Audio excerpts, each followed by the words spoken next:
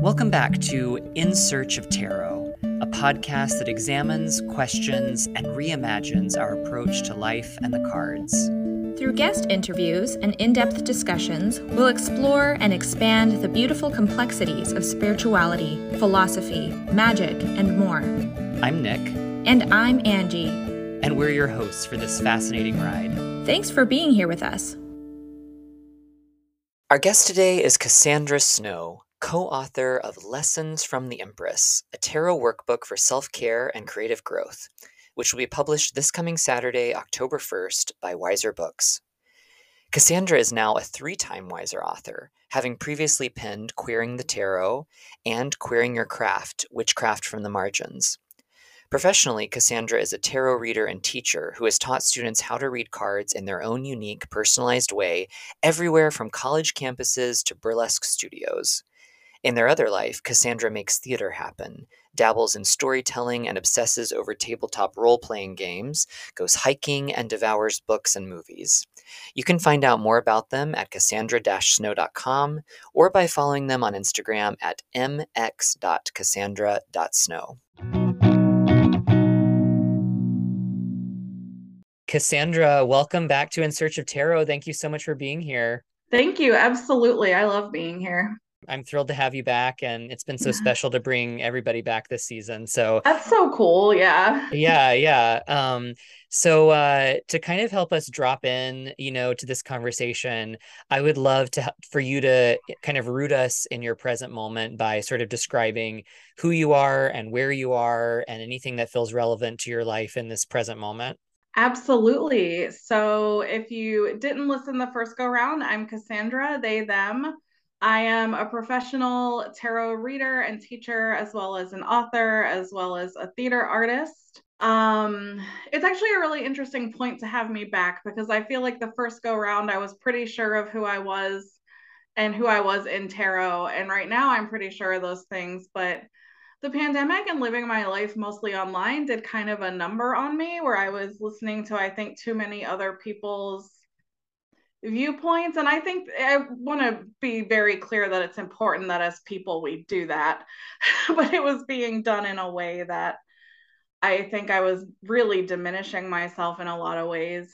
And then when stuff like that happens, a bunch of stuff went down on online witchcraft community, and I wasn't super connected to anyone that a bunch of stuff happened with, but I kind of came out of watching all of that almost going back to basics in a way and sort of re-falling in love with tarot, re-falling in love with witchcraft. I think I stayed in love with art and writing, but it's very hard to be an artist when you're not sure how you feel about anything. So I'm coming to you now sort of resettled in that and just excited to share these things that have meant so much to me with the world. And as a tarotist, I think it's really important to me moving forward, and especially when we talk about my most recent book that's coming out, using it as a way to find, and I would say maintain your voice. I think that what I went through in the pandemic, A, happened to a lot of people in the pandemic, and B, is actually important. So you come out the other side and have that voice again. So I don't even really regret it, but I'm happy that this is where I am as this third book is released. Yeah, I feel that. I feel that too. I mean, I feel like I went through that as well. So thank you for sharing that. And actually, it's funny, I had not realized that. Is this your third book? This is my third book. So how appropriate that your third book is about the Empress, right? Yeah. Yeah. So yeah, we're going to talk about that book today. We're going to talk about Lessons from the Empress, a tarot workbook for self-care and creative growth that you have co-written with Siri Vincent Plouffe, and which is being released this coming Saturday, October 1st by Wiser Books.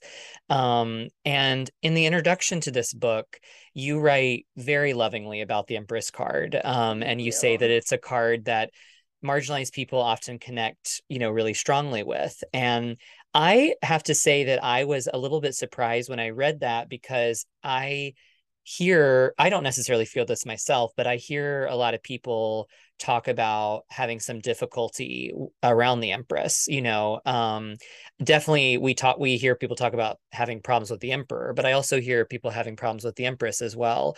So I'm curious to hear, what your relationship with this card has been, and why, what made you want to write this book, and if your relationship with the card, I'm sure it transformed over the course of writing the book as well. So just kind of talk about all of that. Yeah. So I do say that in the book, and I also know that it's also a more difficult card for a lot of people because of how gender is assumed in general in tarot, but especially with cards that seemingly have a gender ascribed to them. And I also know, I hear from people, it is a card that many tarot books will tell you deal with motherhood and mom issues, and in marginalized communities, especially queer communities, that is a pretty touchy subject. I Yeah. think I learned the cards. I don't think I've ever actually talked about this piece of my story, but the first deck I found that really felt like mine, and it really felt like, oh, this is what I'm supposed to be doing with my life. This is not just something that is fun to do at parties, was the Spiral Tarot, which does talk about those things, but it approaches them from like a Celtic mysticism way. In a lot of ways that still hold up. I think that a lot of people in that community of witchcraft, myself included, are really reassessing what we were letting pass as that before. Um, but a lot of stuff from that deck still holds up. And so the basic premise of that deck is in several, not all, but Celtic belief systems. The Celtic spiral kind of shows where you are on your life journey. And because it's just a spiral, it doesn't have a lot of the other stuff that we sometimes put on what journeys are supposed to be. Like, it's completely ours, and it just shows us where we are. And so because of that, I learned a lot of this kind of differently anyway. Um, because yes, I was reading the same books everyone else was, but I was approaching it with a book. I was approaching it with a deck that had a little white book that was very different in a lot of ways, and approached it from like my faith first and my story first. Mm. Um, because of that, I really was linked into the Empress as creativity. And I think as an artist, and to be clear, I'm not a visual artist at all, but I have some connection to that world. When I was an art critic, I studied to do visual art as well.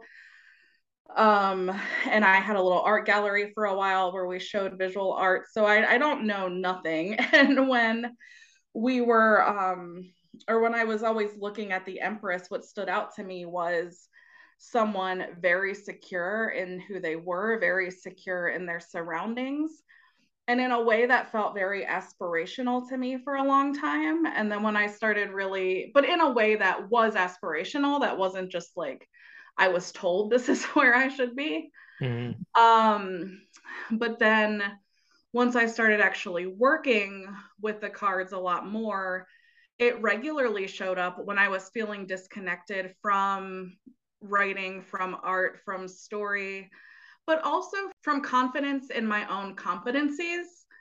And so for me, it really, I also think people talk about it as like, oh, the Empress can be nurturing to anyone. But to me, for a long time, the card showed up kind of as a kick in the pants. Like, remember who you are. Like, remember that you actually know things and know what you're doing. And I actually think that really happened in the pandemic too, when I was sharing that from earlier. All of that being said, we actually kind of went in sideways to get to the Empress. What happened with this book was I didn't really know what my next book project was going to be. Queering the Craft was a little more successful than I anticipated. I guess I didn't have the expectation of what having two books out would do for me. Mm. And with Queering the Tarot, everyone kind of took it as it was. But with Queering Your Craft, I started getting asked, "What's your next book?" And I was like, my what? And I knew that I wanted to write forever, but I didn't have an idea of what that was, what was next. So Siri and I needed to make money and had time and energy in the early stages of the pandemic. And We both care deeply about our students, about tarot community, and about creativity and creative community. So we put together a class that was creating in weird times, weird with the Y. Mm-hmm. And we wrote ridiculous worksheets. They were, if I went to a class and they sent me a 25-page worksheet, I would be like, what the heck? And yet that's what we did for like every session. And so then I was like, well, hey, what if we rewrote this and pitched it to Wiser? So they readily agreed, and we started doing that. We pitched it as a book purely about creativity, but self-care is really popular right now. And I am big on, and there was a lot already in the book about how everyone should be creative, everyone should practice creativity. Like, it is a core part of who we are. Mm-hmm. It is not, and when we deny that, we're denying part of who we are. And so they wanted to really focus on that. And so it really was rewritten several times. First is just a guidebook to classes about creativity and tarot, and then more of a book form of that, and then eventually became what it is. So Gotcha. And did you and Siri's view of the Empress card align already immediately, or are there differences in the way you view it, or how is there that? were there were differences in the way we view it. I think that they ended up being really complementary, which was nice. Like, the way we each viewed the Empress worked well, especially through the guise of self-care and creativity through self-care. I think that it went hand in hand nicely. I do think that we were able to both retain our own vision while presenting both in a way that looks cohesive. And it might look like, oh, you both thought this, and that's not really what happened. Mm-hmm. And I think both of our visions of the Empress changed. We just did an interview where Siri talked about how they weren't expecting this, but working with the Empress freed them from a lot of judgments that they held about other people. And I don't want to repeat too much of that because that's their story. But I thought that was really interesting and cool that that came up. And I know for me, we always think when we are working through things and when we are growing through things and coming out the other side of things that we're going to be so different. And this time it was like the Empress being like, what if who you were this whole time was good and you just needed to find it again? Yeah. And so what if you don't need to change? Like, sure, grow up, but like, Yeah, I love that. I mean, that's beautiful. I love that. um, So there's a quote early on in this book from you that I want to have you expand on a little bit or just kind of speak on because I think it's really powerful. So I'm just going to quote this section. So you say, "This very book is an act of creation. We've seen how the world changes by mere representation, finding existing creative work that reflects who we are, using that to root and thrive as our very selves. These are beautiful Empress acts of self-care." So sort of what you were just speaking to. Imagine how powerful that change can be when people are actively giving space to queer, BIPOC, and disabled creators. So yeah, I mean, that is a beautiful, powerful view of the Empress that I have not necessarily looked at in exactly that way. Will you yeah, kind of speak about that a little bit?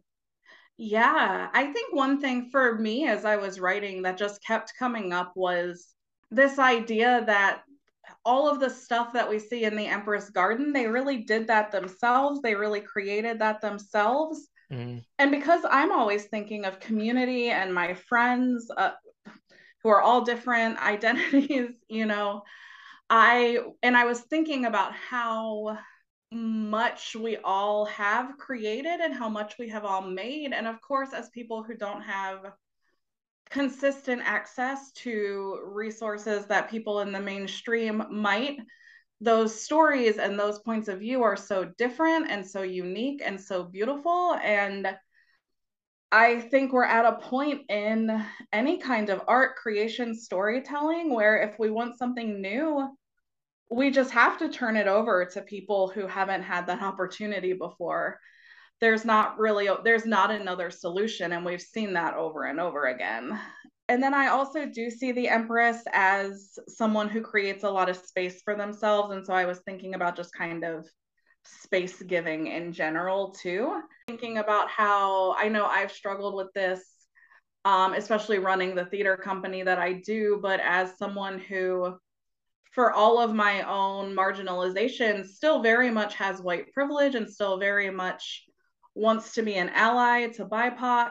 And the way my own theater company started to shift was we were really trying to find money to hire directors who were not white, playwrights who were not white, bring on co-producers, etc.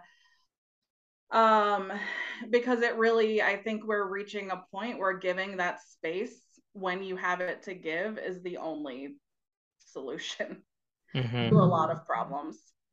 Yeah. And we made all of this space for ourselves, but then we felt like we didn't necessarily need it, and in a lot of ways it wasn't even necessarily right anymore in the community that we're in. Right.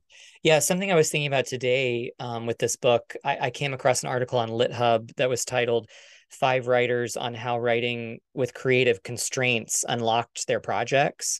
So I was thinking about, you know, the dichotomy of Emperor, Empress. Something that I've thought about before with the Emperor is that it is that kind of container that can sometimes actually spur more creativity than just like complete freedom, Yeah. And in a way, what you're speaking about with sort of the discovery of self, I guess also makes me think about that, not to say that it's good that we have, judgments or boundaries on who we can be. That's not at all what I'm saying, but, that within those constraints and within, a society that really, marginalizes you and sort of doesn't understand you, sometimes you are forced to be more creative, Yeah. in how you express yourself and how you make yourself seen or tell your stories or just survive. I mean, just being creative with survival, I mean, does that bring anything to mind for you? Yeah. I don't know that I have much to add to it, but I think it's a really beautiful, piece of the conversation that we're having. And I think one of the things I really love that Siri did to shake up the quote unquote fool's journey a little bit, because the majors chapter was mostly them, was they took us on an Empress journey instead. Mm-hmm.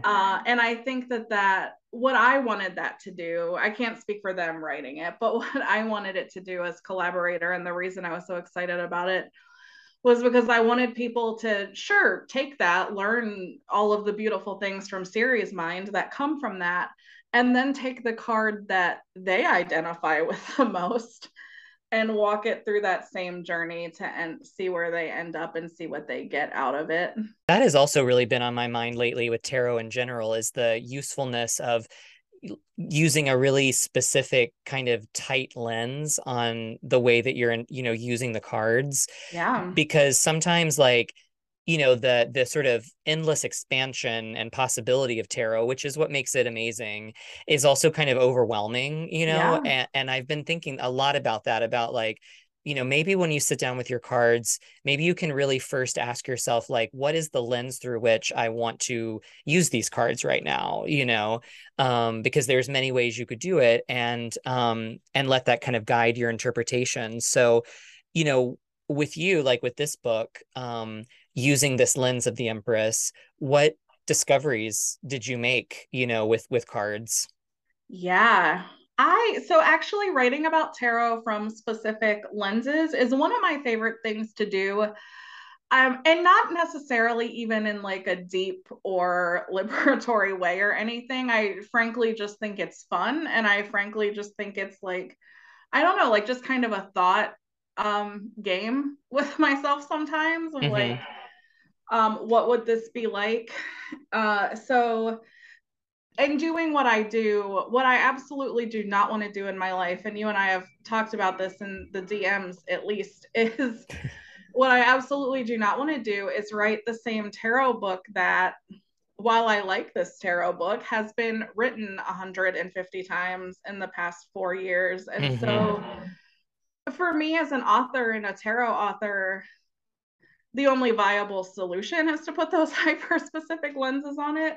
Mm-hmm. But I talk about this in the book too. I think this made it through edits. I haven't reread it since I got the hard copy, but I went to one of the very few nerd cons. I think they only did 2 or 3.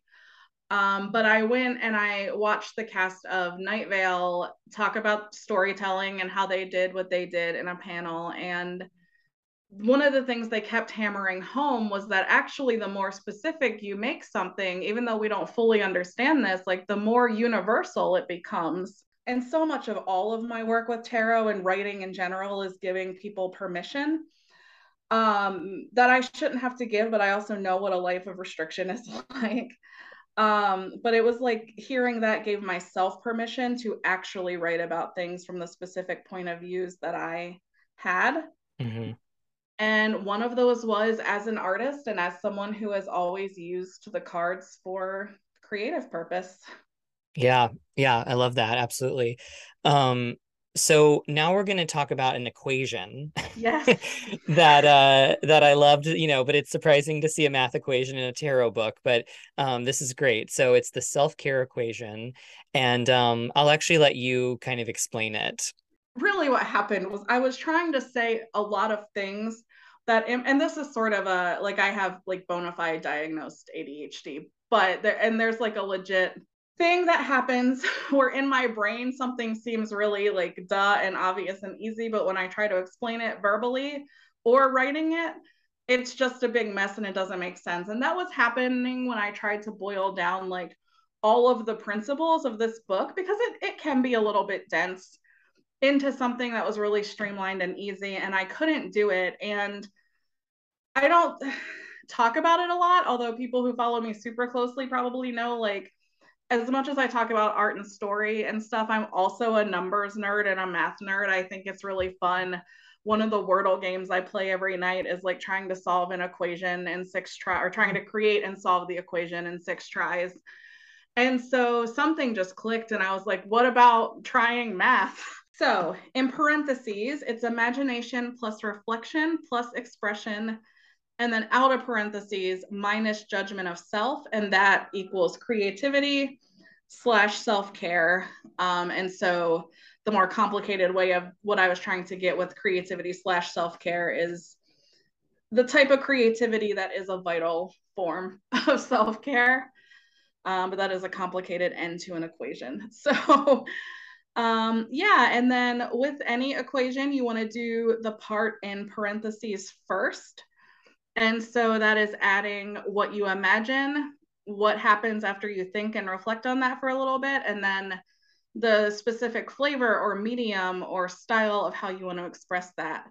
But then to really get to creativity, most of us living in society do have to work to remove the judgment of self, which is the hardest part until we were writing it and we realized that's the piece that fit with the Pentacles really nicely. And I have like an innate relationship with the Pentacles suit. And so that actually was when I was like, oh, they are leading me away from this.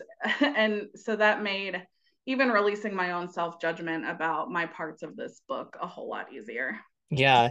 When you think about the Empress, do you at all think about the Empress as like a leader of people?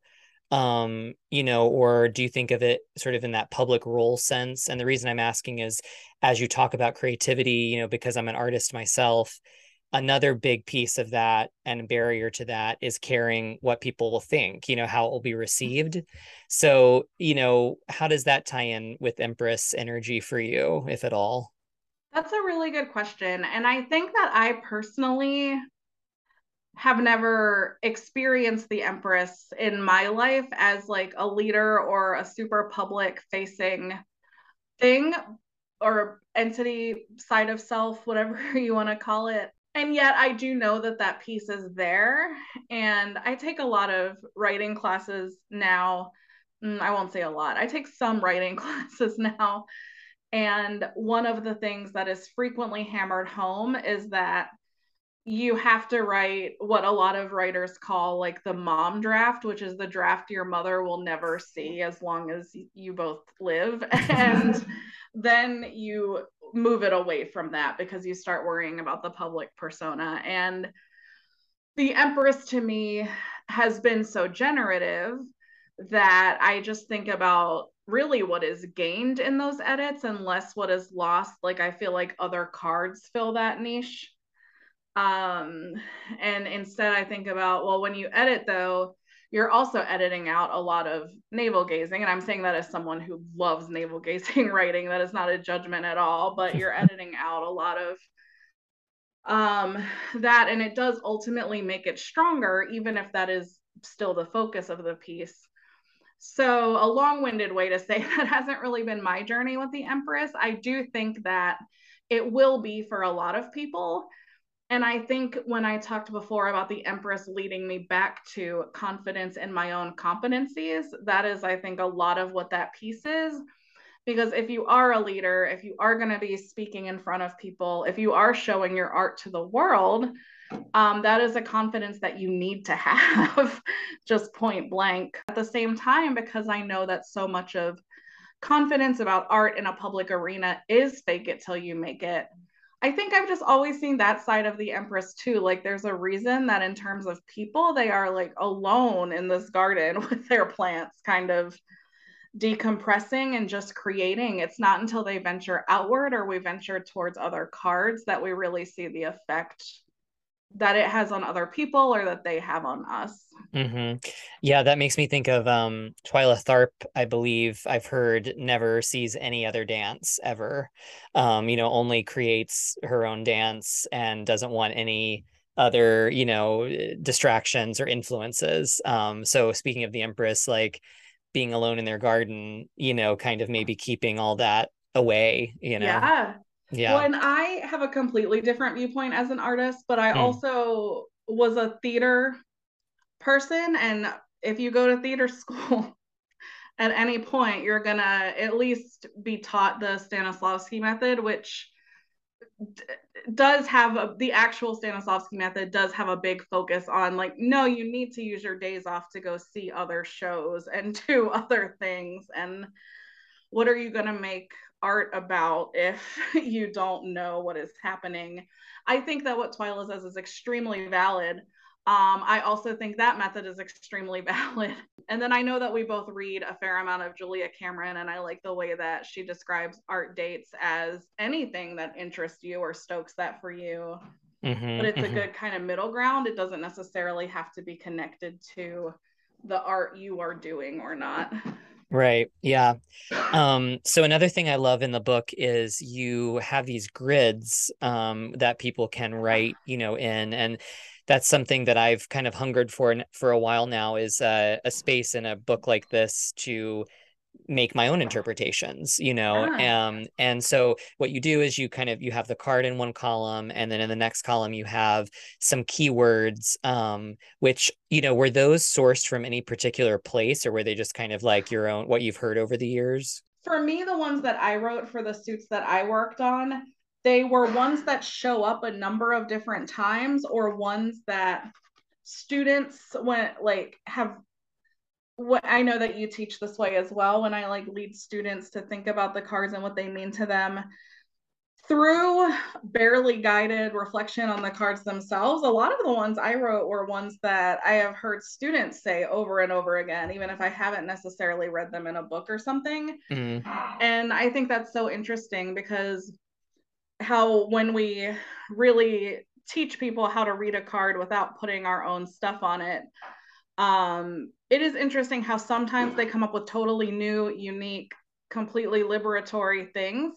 But then there are some that seem to have like a spiritual truth or something that people still just get led right back to there. And so I think that that's, I don't know, that's a little bit of a tangent, but I think it's neat. And that's where a lot of it comes from. And then a lot of it is if you like Google a card, like they're common enough interpretations that you hear that if you just like Google a card, that's what would pop up.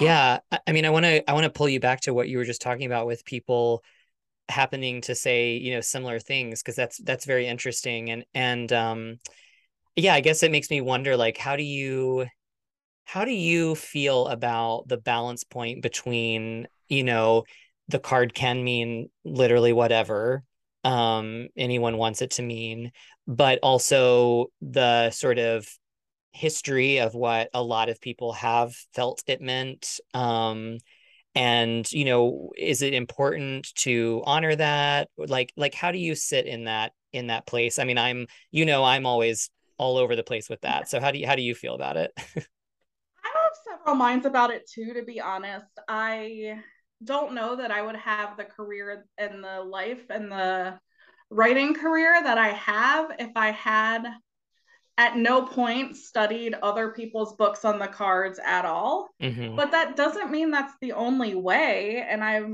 always been a firm believer in that. I think the official conclusion I have come to is that there are many different ends to tarot, and there are many different ways to develop further and to go really deep with the cards. I think as long as you are being true to your own voice, as long as it all makes sense to you, as long as you are getting answers that feel right, are right as you're pulling, essentially, as long as you're taking time and being intentional and thoughtful, I think that can look a bunch of different ways. I have seen readers who gave me some of the best readings of my life that I don't think looked at the cards once. They laid them out and then just talked to me. I would love to have that skill, and I would love to have the confidence to use that skill. I currently do not. But I also have gone and gotten really good readings with people who gave me a reading that are basically what I could have like pulled out of any book, but it was still a good reading and what I needed at the time. And so even that personal experience is like there's definitely not a wrong way other than just literally making it up in a way that is not actually attached to reading it. Hmm. I mean, I want everyone that's listening to know that you are a spectacular reader. I Oh, have thank you.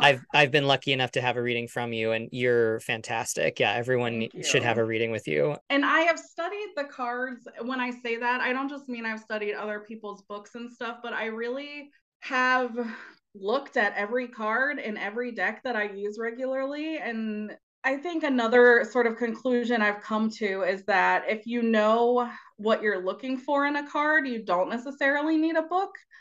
And that's where we get a lot of these unique ways. You've posted about some of them from your own students and stuff, that I think are really cool. But my own system is kind of rigorous. So I'm glad because it is really going through and answering these questions for myself and then looking at the book and then and then maybe looking at a couple other books and then kind of figuring out what makes sense from there. That's also not an expectation I have on anyone who is learning tarot. If you enjoy hearing conversations like this one, please consider supporting In Search of Tarot by becoming a member of our Patreon community. There you'll receive weekly mystic missives discussing any number of philosophical, tarological concepts, along with discounts to upcoming classes and workshops, and invitations to attend our monthly tarot hangs on Zoom. The financial support we receive through Patreon is the only way that we're able to pay our incredible guests who join us week after week to share their knowledge and life stories with all of you. We are so appreciative of our existing patrons' generous support, and we invite you to join them at patreon.com/insearchoftarot.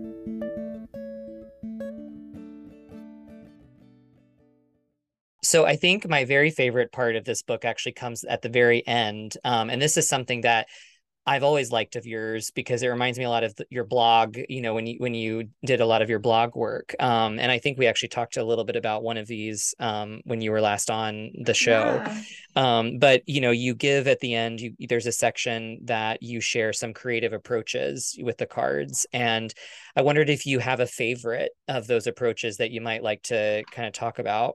Yeah, so I probably use tarotry principles the most, and I only include it, or I shouldn't say principles, but technique.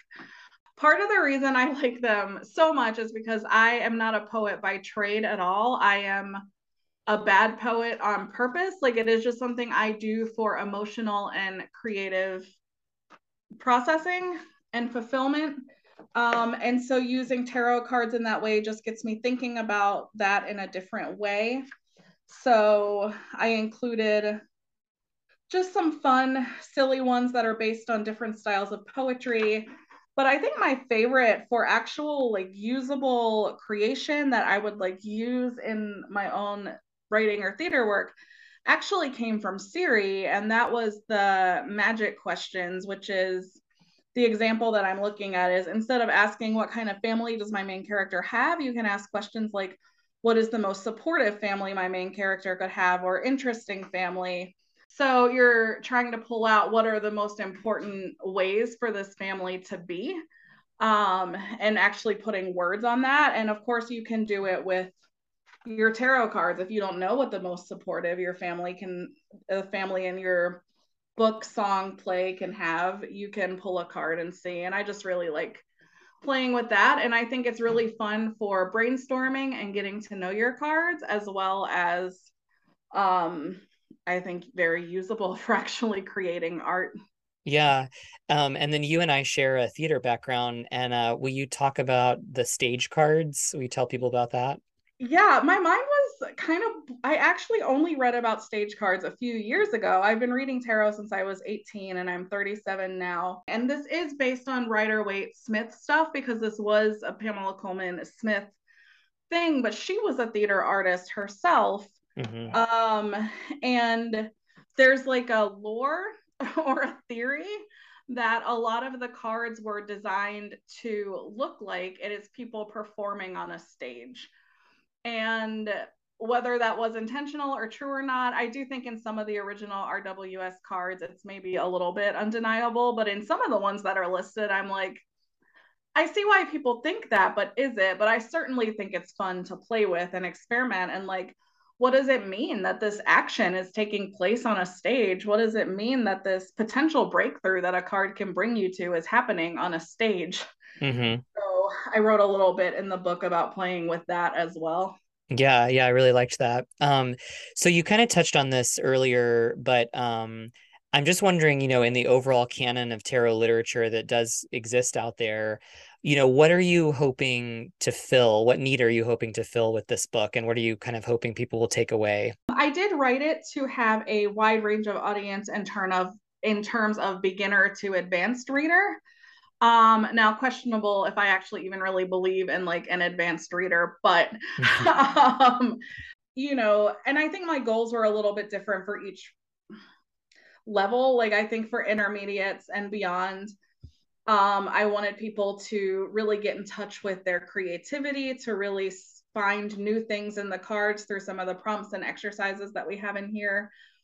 And some of it may not even be tarot related, but some of it might be, and all of it can help your practice if you want it to. But for total tarot newbies, I wanted an approach that was friendly and informative, but also showed how much you can learn about the cards by really just using your own creative skill set, including if you don't even know you have a creative skill set, because the book hopefully helps you find one. Um, I think our both Siri and I were really on the same page that our overall mission with the book is that creativity is a vital part of who every single one of us is. And we live in a society, most of us, where that's really not rewarded societally. If you're not going to make money off of it and you're not a child, it's really discouraged a lot of times. Mm-hmm. And I think it's one of the many ways that we get cut off from ourselves. I think it's one of the many ways that our voice is taken from us. And I honestly, on my most conspiracy theory days, I think that's the point. Most of the time, I think it's incidental, but it is what happens. And so, for that, I want everyone to come into this understanding creativity as a form of self care, as something that needs to be nurtured in all of us. And the tarot piece is just that's the tool, that and these really simple, beautiful rituals Siri wrote is really the tool that can open that door for you and unlock that for you. And it's something that Siri and I both knew. You did an amazing job. It's a really great book, and you struck such a great balance with this book. I think of it having like practical applications and suggested like questions and kind of being interactive without being too much like that. It also has Yeah. a lot of reading, a lot of research, a lot of just thoughtfulness. And because I don't like it when books go kind of too far in either direction. And I think Yeah, you really struck like a really good balance with that, So thank you. yeah, absolutely. So as a way to kind of celebrate this fifth season of the show, I have come up with a question that I'm asking every guest this season. With the show being called In Search of Tarot, Yeah. I'm wondering if you'll tell me what you are searching for right now. I think through the lens of tarot, I am, I mean, you know me, I'm not good about lying about who I am or what I'm thinking about, even if it's like quote unquote not professional or whatever. And I think what I'm in search of in my life that I think tarot can help me with to kind of pull it back is I don't want to just say how to be okay because it's okay to be sad. Like, that's fine. But I have a lot of really beautiful things and relationships. Like, I have so many once in a lifetime friendships, and I have so many of them. And so I'm thinking, I'm in search of like, what if that never happens for me? How can I be okay with that? And it's something that I'm really leaning on the cards for. And it's not like I'm giving up if any listeners want to shoot their shot, but like, it's not like I'm giving up, but I don't want to always be searching for something that I know people don't always find.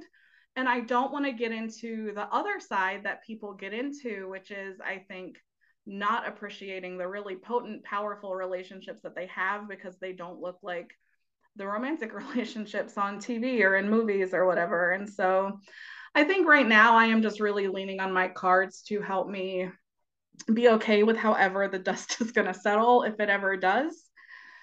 And I think that tarot has taught me how to be okay with a lot of things in a way that actually did push me into what I wanted. I think I had to unlearn a lot of internalized consumerism, etc., about success and what that was going to look like. And then I started being more successful by anyone's definition, you know. And it's not like I want to learn it to get it, because that's also not the point. But I think if you are able to create a sense of peace, it does help a lot. And so I guess peace is my eternal answer. And something that, again, I am always leaning on the cards for. Yeah, yeah. Thank you for that honesty and for sharing all of that. So this book, like I said, comes out on Saturday, and tell everybody how they can buy it, how they can work with you, how they can get a reading from you. Everyone needs to get a reading from you. Just Thank you. share, yeah, share anything you want to share about how people can find you. Absolutely. So all of my stuff is easily triaged through my Instagram, which is mix.cassandra.snow. That's mx.cassandra.snow, or my website, which is cassandra-snow.com. The website is where you can find further links to buy my book, but I'll talk books. I'll talk more about that in a second, as well as how to get a reading. I do have a link tree on Instagram, though, that has all of that as well. You can support me and my writing on Patreon at patreon.com/Cassandra Snow. One of the things we haven't really talked about, I'm also doing some chapters of the Fat Folks Tarot Guidebook. Hmm. And I do have permission from them. Patreon is going to be the only way to get some sneak peeks. And that's a very exciting project that I was so honored to be asked to do that. So, and then there's also like a bunch of other cool stuff on my Patreon. And then the other thing is the book, Lessons from the Empress, a tarot workbook for self-care and creative growth. You can buy it really anywhere you can buy books. You can buy Queering the Tarot or Queering Your Craft anywhere that you can buy books. You can use my bookshop.org link. People often ask what helps the most. And my answers right now are twofold. One is pre-orders. That kind of sets the tone for how well the book is going to do. It also means we can pay off our advance quicker. If you like to listen to boring publishing speak, know that that is what you're helping. And that means we get paid more money for the book faster. So pre-order from anywhere at all. That being said, I do have bookshop.org/shop, bookshop.org/shop/Cassandra Snow. And I have a little bookshop set up there. It's an affiliate link, which means I get a little kickback from Bookshop if you order through that. Great. That's good to know. Yeah, and I want to just close by saying, Cassandra, I hope you know that you have really paved the way and really opened the door for a lot of people like in this community. I really just want to say that. I was just talking about that with someone else, and I hope that you're able to really hold that and know that about yourself. And a lot of us are really grateful to you. So thank Thank you. you. I am very grateful to you. This is such a beautiful space, and yours is probably, I don't, we have a lot of mutual friends. I was about to be like, yours is probably my favorite tarot Instagram account, but it's always making me think about stuff. I will say I have lots of favorites. Yeah. Yours is one of them. I will take that. I will be on that list. All right. Well, thank you for this conversation. You're so welcome. In Search of Tarot is independently written, recorded, edited, and transcribed by Nick Kepley and Angie Miller.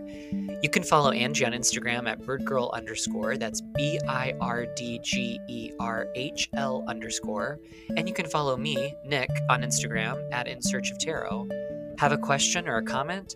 Email us at isotpod@gmail.com. We also invite you to leave us a rating and review on Spotify or Apple Podcasts.